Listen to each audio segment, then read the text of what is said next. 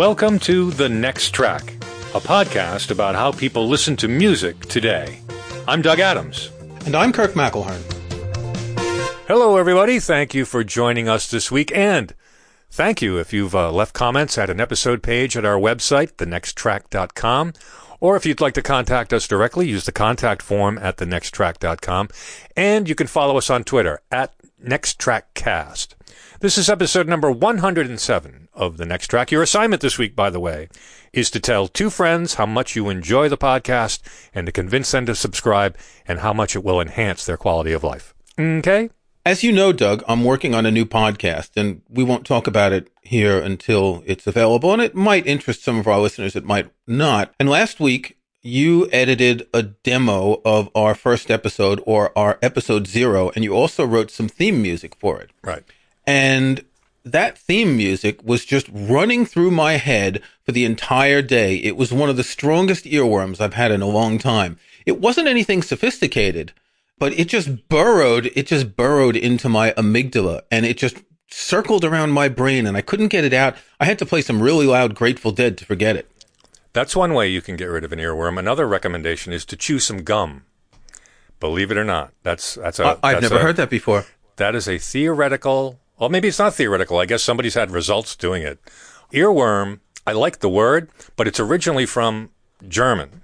It's what's known as a calque. It's a direct translation of the German word, which is Ohrwurm. Ohrwurm. I love that word. It sounds like Captain Nemo's other submarine. Or in Moby Dick, the Pequod was in dry dock, so they decided to take the Ohrwurm. It's a great word, and I think the word, the syllable worm, also has a tingly sense for me because of the Yes song. Yes, that's right. There's an instrumental, that long instrumental that just kind of whines, and so worm has a really great sound to it. So I love calling it an Ohrwurm. There are other scientific descriptions of it. Stuck song syndrome is one. Involuntary musical imagery. That to me is an incredibly boring term. Well, they have to come up with something like that because there's actually a whole category of these involuntary memories that you can have. Now, they're not only auditory, but they can also be visual. They can be text and things like that. Now, the funny thing about those things is, though, if you start seeing things that aren't there, they lock you away. But yet when you start hearing songs that you either like or don't like or have a fondness for or don't have a fondness for, that seems to be mildly irritating, but it's okay. But a lot of people find earworms to be incredibly irritating. I don't mind them so much. I'm always interested in why I have a particular earworm at any particular time. But other than that, I really don't care about them. Well, they would lock you away if what was happening to you was somewhat exceptional, if you were marginal, if you were in a minority. But according to the Wikipedia page about the ohrwurm, 98% of individuals experience ohrwurms. So that means that we're all just normal. It all just happens to us normally. The thing about earworms is sometimes I don't mind. It's like, all of a sudden now you were talking about Yes, and I've got that intro to Yours Is No Disgrace running through my head, sort of as like a quiet voice while we're talking here. And I don't mind that. But if it's something like an ABBA song, then just, kill me now. It's really... That's the funny thing is like your brain decides somehow or another to make this music available to your conscious. And it can be a song you like, or a lot of people, and I think what happens is people remember more frequently the songs that they don't like. But I think they probably experience songs they like and don't like in equal volume. A theory is that human beings are built to remember musical things. I mean, music is used as a mnemonic. Well, think about the ABC song, how you learned your ABCs when you were a kid. Yep. Human beings have only been writing things down for a few thousand years, but we've been trying to remember things for a lot longer than that. So oftentimes, songs were used as mnemonics. So we might be programmed to remember sing-songy things exceptionally well, even though we don't really use that facility so much now that we have writing and recordings and things like that. Well, that's a good point. I think Socrates or Aristotle or whatever complained about writing that it would keep people from remembering things. But what's interesting about these oral traditions where they would pass text down orally is that they have a high level of repetition. We don't know how they were read. Were they simply declaimed in a Shakespearean manner? Were they sung? That's it. That's interesting. I hadn't thought about the fact that they could be poetry, which a lot of stuff was. I mean, because it's easy to remember that da, da, da, da, da, da, da, which is a rhythm, which is a song. So, I can definitely see the facility being created over time for just appreciating and remembering that mnemonic rhythm. Whether it has a melody or not is different. I guess it would have a melody, right?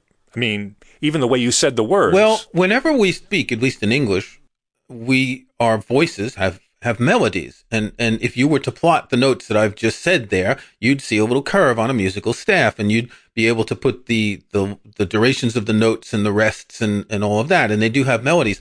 Interestingly, there are some languages that don't have melodies. French is very monotonous. They don't have word stress for the most part, so you don't get the same type of melody.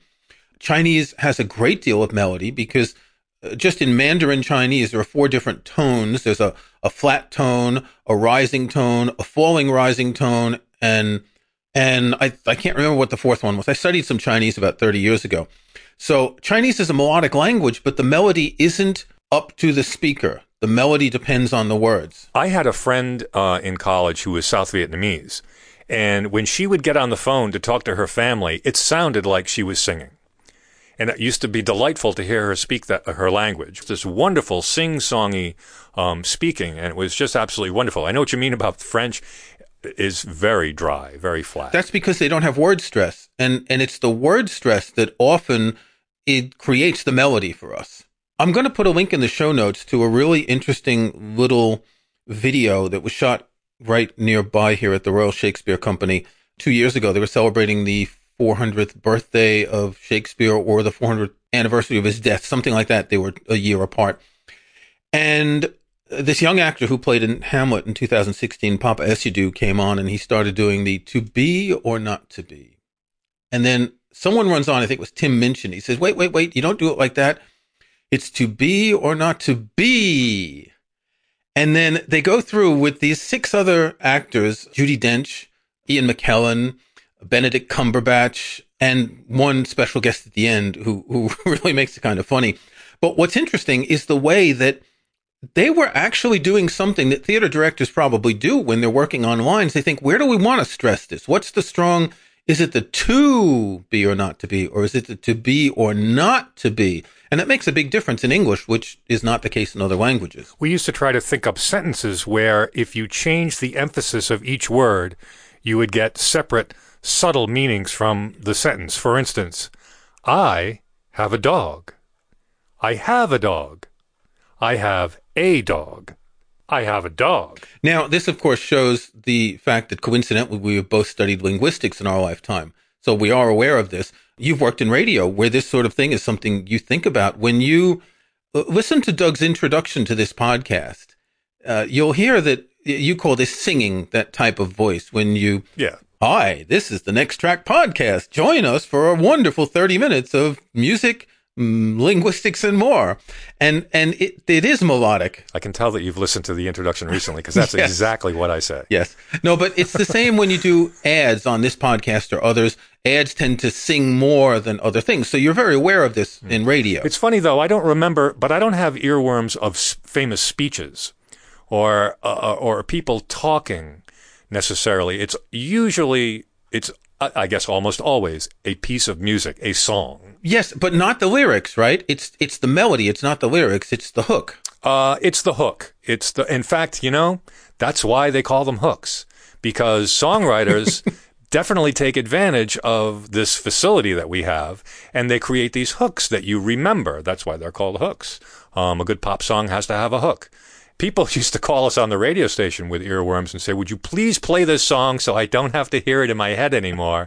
Maybe that will get rid of it.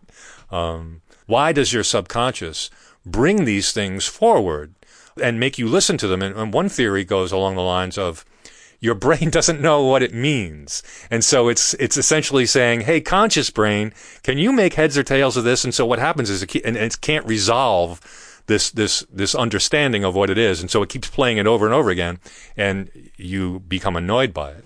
I thought that was interesting. It's almost like, when you wake up in the middle of the night in the middle of a dream, your brain is processing all of this stuff that happened, and you walk into this processing going on, and you're watching this processing going on, and you don't know what it means, and you can't make heads or tails of it because your subconscious is the one that's trying to make heads or tails of it. It's supposed to do that, but none of this stuff is supposed to come forward, but when it does, it's bewildering and annoying. One of the weird earworms that I get every once in a while is the very beginning of Bob Dylan's Highway 61 Revisited.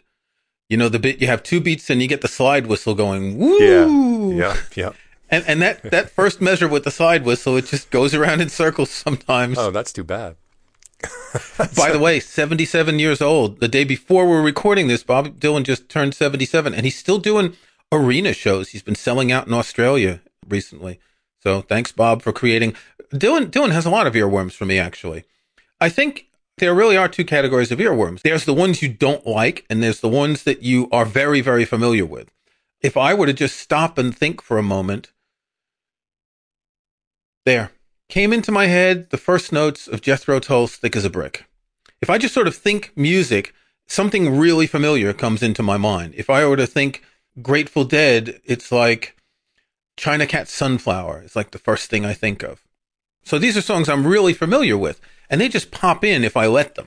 One of the things I find most annoying is I will hear a snippet of a guitar solo or any other instrumental solo, and I cannot place where it comes from. And this little lick will be playing over and over and over again, and then I have to force myself to try to really bring it forward so I can piece together maybe the memory of the rest of the solo. I go around the house. Hey, honey, does this sound familiar? That's the most annoying. Yeah. If you know what the song is, it's one thing. But the problem with that kind of earworm is you have to keep hearing it until you figure out what it is. Right. Yes. Now, I generally find that when I do figure out what it is, then it goes away. Right.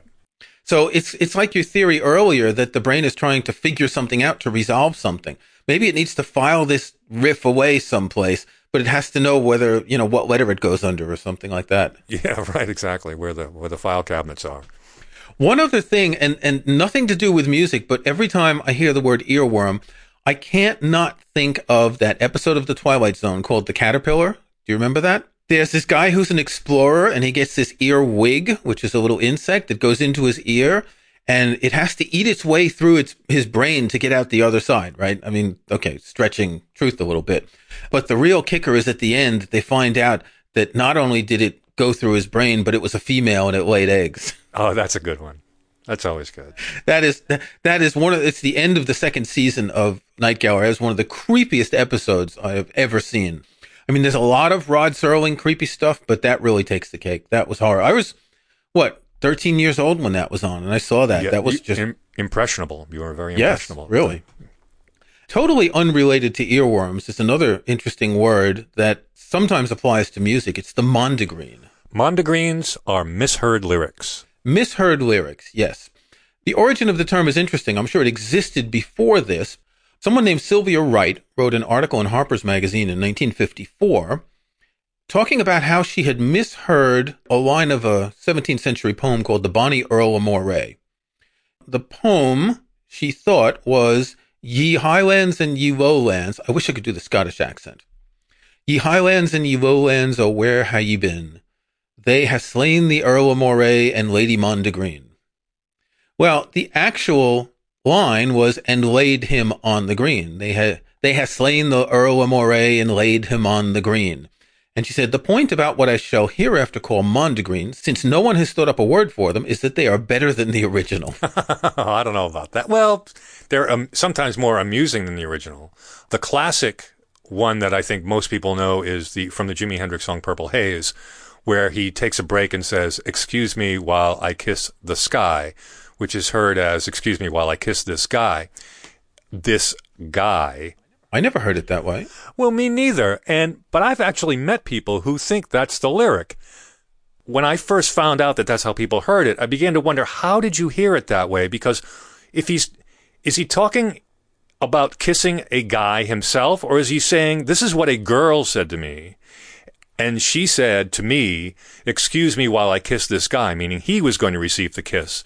And then I'm thinking, but that doesn't even make sense with the rest of the words. He's talking about some kind of psychedelic experience, purple haze all in my brain.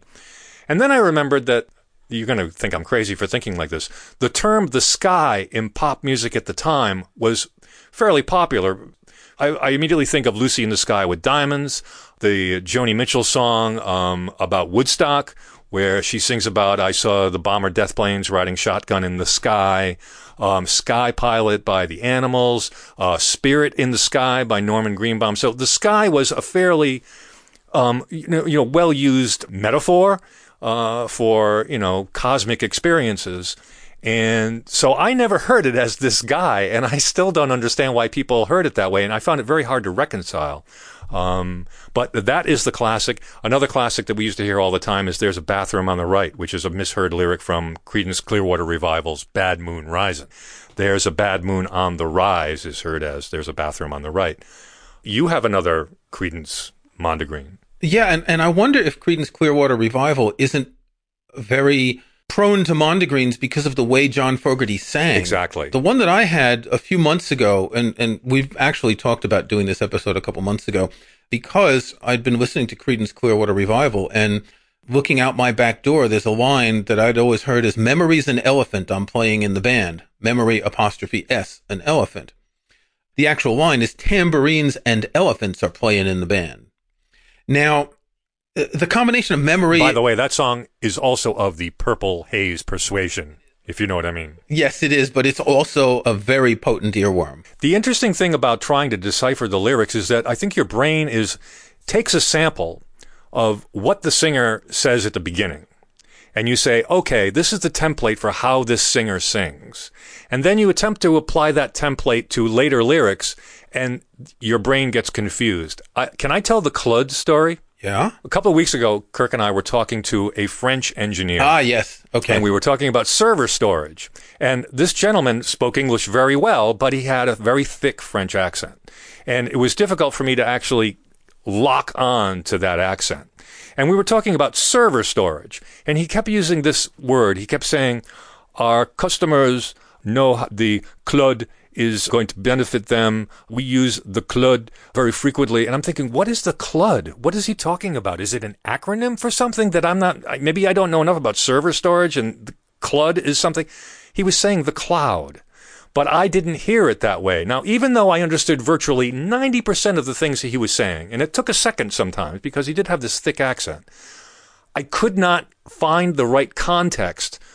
I couldn't match up what he was talking about, and it was so obviously the cloud, but it took like 6 or 7 times for me to hear it, to realize it. And that just, it's like in the Jimi Hendrix song. You hear the first Purple Haze all in my brain. Okay, I understand that part. And it's funny, doesn't Jimi Hendrix kind of have a Bob Dylan thing going there? Purple Haze all in my brain. Yeah. Jimi Hendrix, very inspired by Bob Dylan. Yeah. But anyway, so you get to this point where he stops and sings, and your brain does not hear. So your brain doesn't process it the right way, and you continue to hear it that way as often as you hear the song. I have another example. Elvis Presley's All Shook Up. The second line is something like, my friends say I'm acting wild as a bug. I always heard it as wad as a bud. Because the word wild as a bug, what does that mean? That's not an expression where I'm from. No one says, hey, he's acting wild as a bug. It's like, what? So, I mean, he's from the South, so maybe bugs jump. Maybe there's more grasshoppers or something. Maybe that's an expression or something. And there are actually several words in that song that I didn't understand until I actually saw them. The thing is, up until about the 40s or the 50s, singers sang very precisely. Pop songs, you could understand the words. Think Frank Sinatra. Right. Frank Sinatra is a perfect example of, boy, you can understand every single word. And it's important because the words, the lyrics are important. But Elvis Presley comes along, and others of his ilk, borrowing the way African Americans sang, borrowing the way Southerners sang, singing with a drawl. And suddenly you can't understand what they're singing. And as pop music evolves from the, in the 50s and the 60s, you get more of that. You get more of, of regional accents. And the precision of the lyrics isn't that important. Mick Jagger, take note. Exile on Main Street, I probably know about 50% of the lyrics because I cannot understand a word that Mick Jagger is saying. And of course, Mick Jagger is famous for making a mess and a muddle of lyrics. So I think it's interesting. It's about how you process it. Well, here's another good example from All Shook Up that I found on the internet. A midget like a man on a fuzzy tree. Yeah, a fuzzy tree. I never understood that line either. That's another one. I said, is he saying a funny tree or what? What's a fuzzy tree? Well, he's saying fuzzy, but he's saying I'm itching like a man on a fuzzy tree. If you look at it, so here's, again, into linguistics, our brain, when we don't quite understand what a word is, it tries to figure it out by the context. And the thing about the fuzzy tree means you have no idea what a fuzzy tree is, so you can't figure out the rest of it. And even in the example you mentioned about the cloud, they actually say le cloud. Right. Le cloud. You have to have that ooh in it. Je ne parle pas français. You have the context of what we're talking about, but that word is so foreign because even though it's just an English word pronounced incorrectly or differently at the time, the context for you is missing. What's interesting is I speak fluent French. I lived in the country nearly 30 years. And in computers in French, they are constantly using English words when they talk about computing, web design, things like that. So when you're listening to someone, for the same client, I've done a number of transcriptions of video presentations. So someone does a video for 20 minutes and they want this transcribed and translated into English to put subtitles on YouTube videos. The first time I go through, there are all these question marks where I can't figure it out. And then the second time, I have to slow it down. I use an app called Coda, which is made for playing music like at half speed, and I have to slow it down to listen to it. And then all of a sudden you get that click when it makes sense. Oh, yes, le cloud. It's all about the context of the way we hear things and the way we relate them to, in order to interpret something, we can't interpret anything on its own. Tambourines and elephants, just on its own with no context, doesn't mean anything. And in my case, what's interesting is that since I didn't hear the word tambourine correctly, and John Fogerty, not great mix of that particular recording, I got the elephant and my brain said, well, here is a 3-syllable word with the same stress, tambourine, memory. And elephant is sometimes associated with memory. It's got the same stress signature, so let's just assume it's that. Back in the day when I used to teach English as a foreign language, and I remember a book and a seminar at the British Council in Paris where someone was talking about that, about how we understand words, how we decode words, how we organize words in our brain. I'll try and find, the book was called, I think it was called Words in the Mind by Gene Aitchison. And the author was talking about the fact that we have a standard concept of what a chair is, right? But a chair can be the office chair that you and I are sitting in. It can be a wing chair. It can be my comfy chair behind me that leans back. It can be one of those Amish chairs, right? Which is just, thin poles of wood. It could have 3 legs or 4. So we have this sort of hierarchy of words going from the prototypical down to the more specific. My father used to say, how do we know a dog is a dog? Like when you see a dog, you know it's a dog, but yet dogs can look very different. But how do we know it's a dog?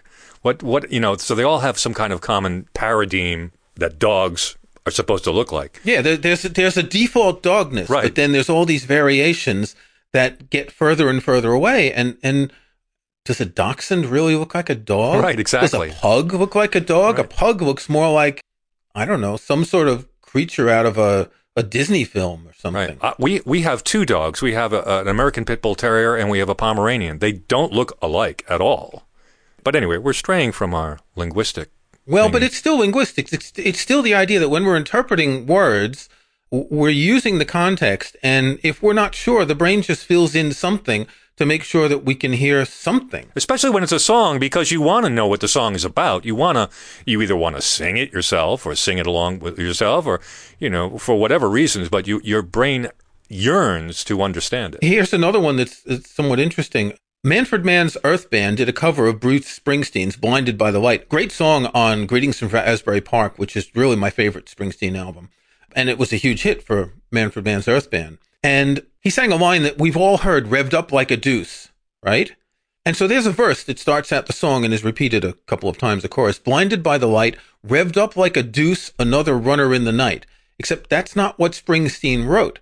Springsteen wrote Cut Loose Like a Deuce.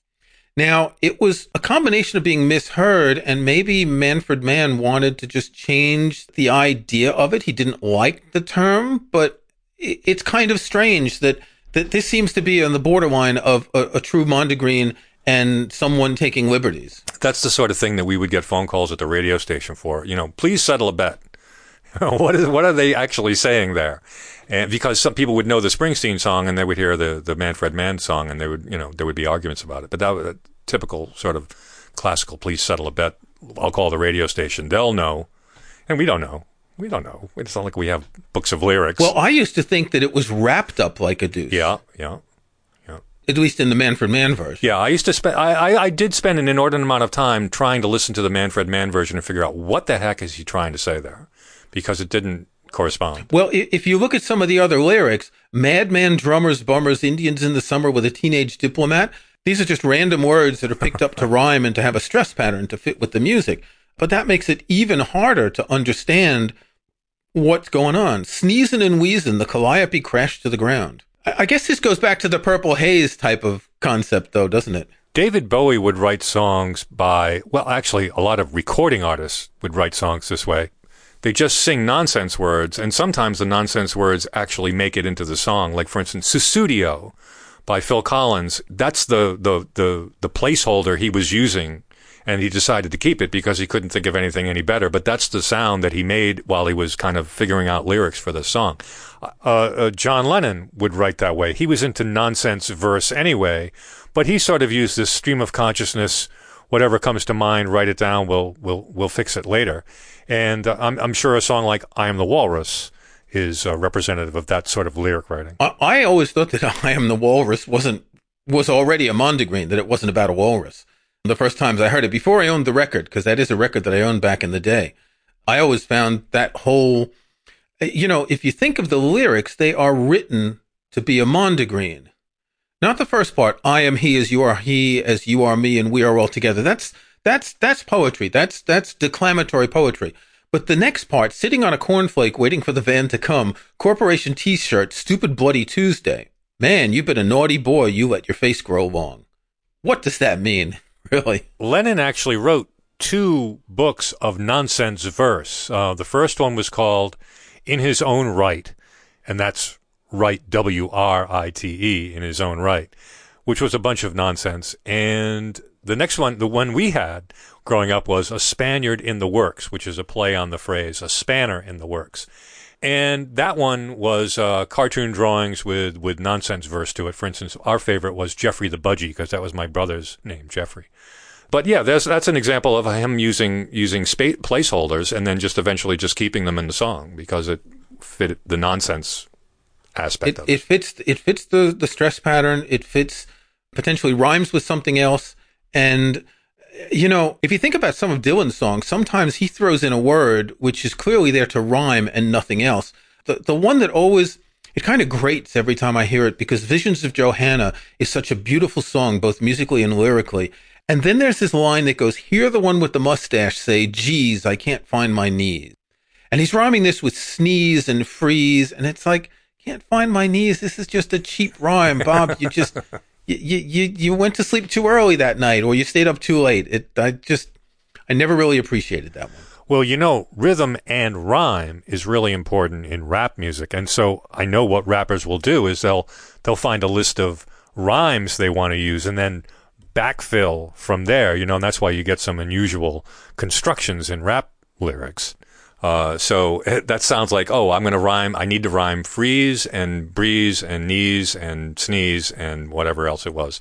And so he might have just done it that way. That's a lazy man's way of writing a song lyric, I guess. It is. And this is a very long song too. So he had plenty of lyrics, and he probably cut half of the lyrics out of the original version of it.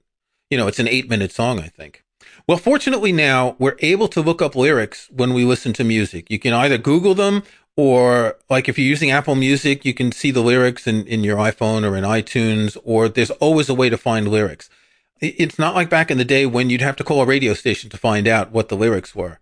In some ways, there's something charming about not knowing if the lyrics are right and having something weird in your head, but it kind of detracts from the music. So Google it next time. And Kirk, have a good Memories and Elephant. We call this segment of The Next Track our Next Track Picks. It's a no-brainer. Kirk, what are you listening to this week? I bought some CDs recently. I don't buy a lot of CDs these days, as we've discussed many times, but there is a new box set by Brian Eno, which is called Music for Installations. And how does one turn down buying something like that? As we know, Eno is the father of ambient music. And in addition to his ambient compositions, the earliest ones are discrete music and music for airports, he created a number of compositions for installations, art installations, and they would accompany his artwork or artwork by other people. Most of this music was previously released, but not all of it. Some of it was released in different ways. In other words, this is a 6-disc set. The second disc is 77 Million Paintings, which is the name of I guess you would call it an app these days. It was on a CD-ROM, and you would turn on your screen, and you would have this generative visual effect where the screen would alter. I'll put a link in the show notes to the episode about Reflection, a work that he did last year, which was released as an app as well as a CD. 77 Million Paintings had a similar sort of way of displaying images on the screen while you were listening to it. And at the same time, the music was generative. There was actually a program that was creating the music behind it. So there's a 44-minute version of 77 Million Paintings. I think my favorite work on this is, curiously, the longest one is called E Dormiente, just under 40 minutes. And it's got a sort of a jaunty, lilting bass track to it. Yet it's ambient. It's not it's not drone ambient, but it's got a rhythm that a lot of the other pieces don't have. Some of the work will sound familiar. 77 Million Paintings has some, I guess, loops in the background that are similar to a track on the Shutov Assembly. There are a few works that get a little bit later on the 5th disc. Kazakhstan, I think, has some familiar riffs as well. This is music that he composed between 1985 and 2018. The ones that are 2018 are on a disc that's called Music for Future Installations. So I think these are compositions that haven't been used as installations yet. Some of this was previously available as extremely rare CDs that were only sold at the installations in a couple hundred copies. So it's great to have 5.5 hours of this really interesting ambient music and that covers a wide range of Eno's types of music. You can stream it, but I bought the box set of the CDs because there's a 64-page booklet talking about the process, talking about the installations, and for that alone, it's worth having. Doug, what about you? I mentioned during the show that I occasionally get these earworms that are just snippets of guitar solos that I'm familiar with, but I just can't put my finger on the exact recording that they're from. One of those that I often get is by T-Bone Walker, and it's just an opening guitar lick on a song called Gee Baby Ain't I Good to You, from an album that is actually pretty important in my life. I think it's the first serious blues album I ever listened to. It's an album by T-Bone Walker called I Want a Little Girl, which I think is, the original version is out of print now. They've reissued it. But it's been very difficult for me to lay my hands on it. But anyway, my father brought this record home, and it has this guy, T-Bone Walker, playing an electric guitar, but it wasn't rock, and it was sort of jazzy. I kind of knew what jazz was, and I was just surprised that this guy playing an electric guitar wasn't playing like Jimi Hendrix. Well, it actually turns out that Jimi Hendrix plays more like T-Bone Walker than the other way around. In fact, Jimi Hendrix got the idea to play guitar with his teeth from T-Bone Walker. T-Bone Walker is more famous than that, though. He's probably best known for writing the song Stormy Monday.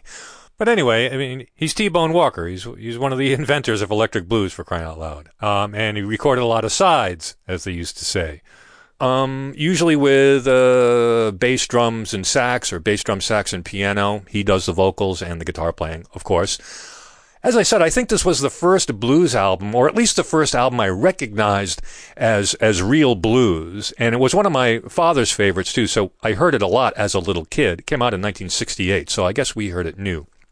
But anyway, it really got me started on listening to blues music. Now, the other problem I'm having is I can't lay my hands on this. Amazon has the physical CD available, but it is not available for streaming, which is really unfortunate. And so it's one of those situations where I really want to hear this recording, but it's not available for streaming, and I have to buy the physical media. So that's what I did. I paid $7, and I'm getting a CD version from Amazon, and I haven't listened to it yet.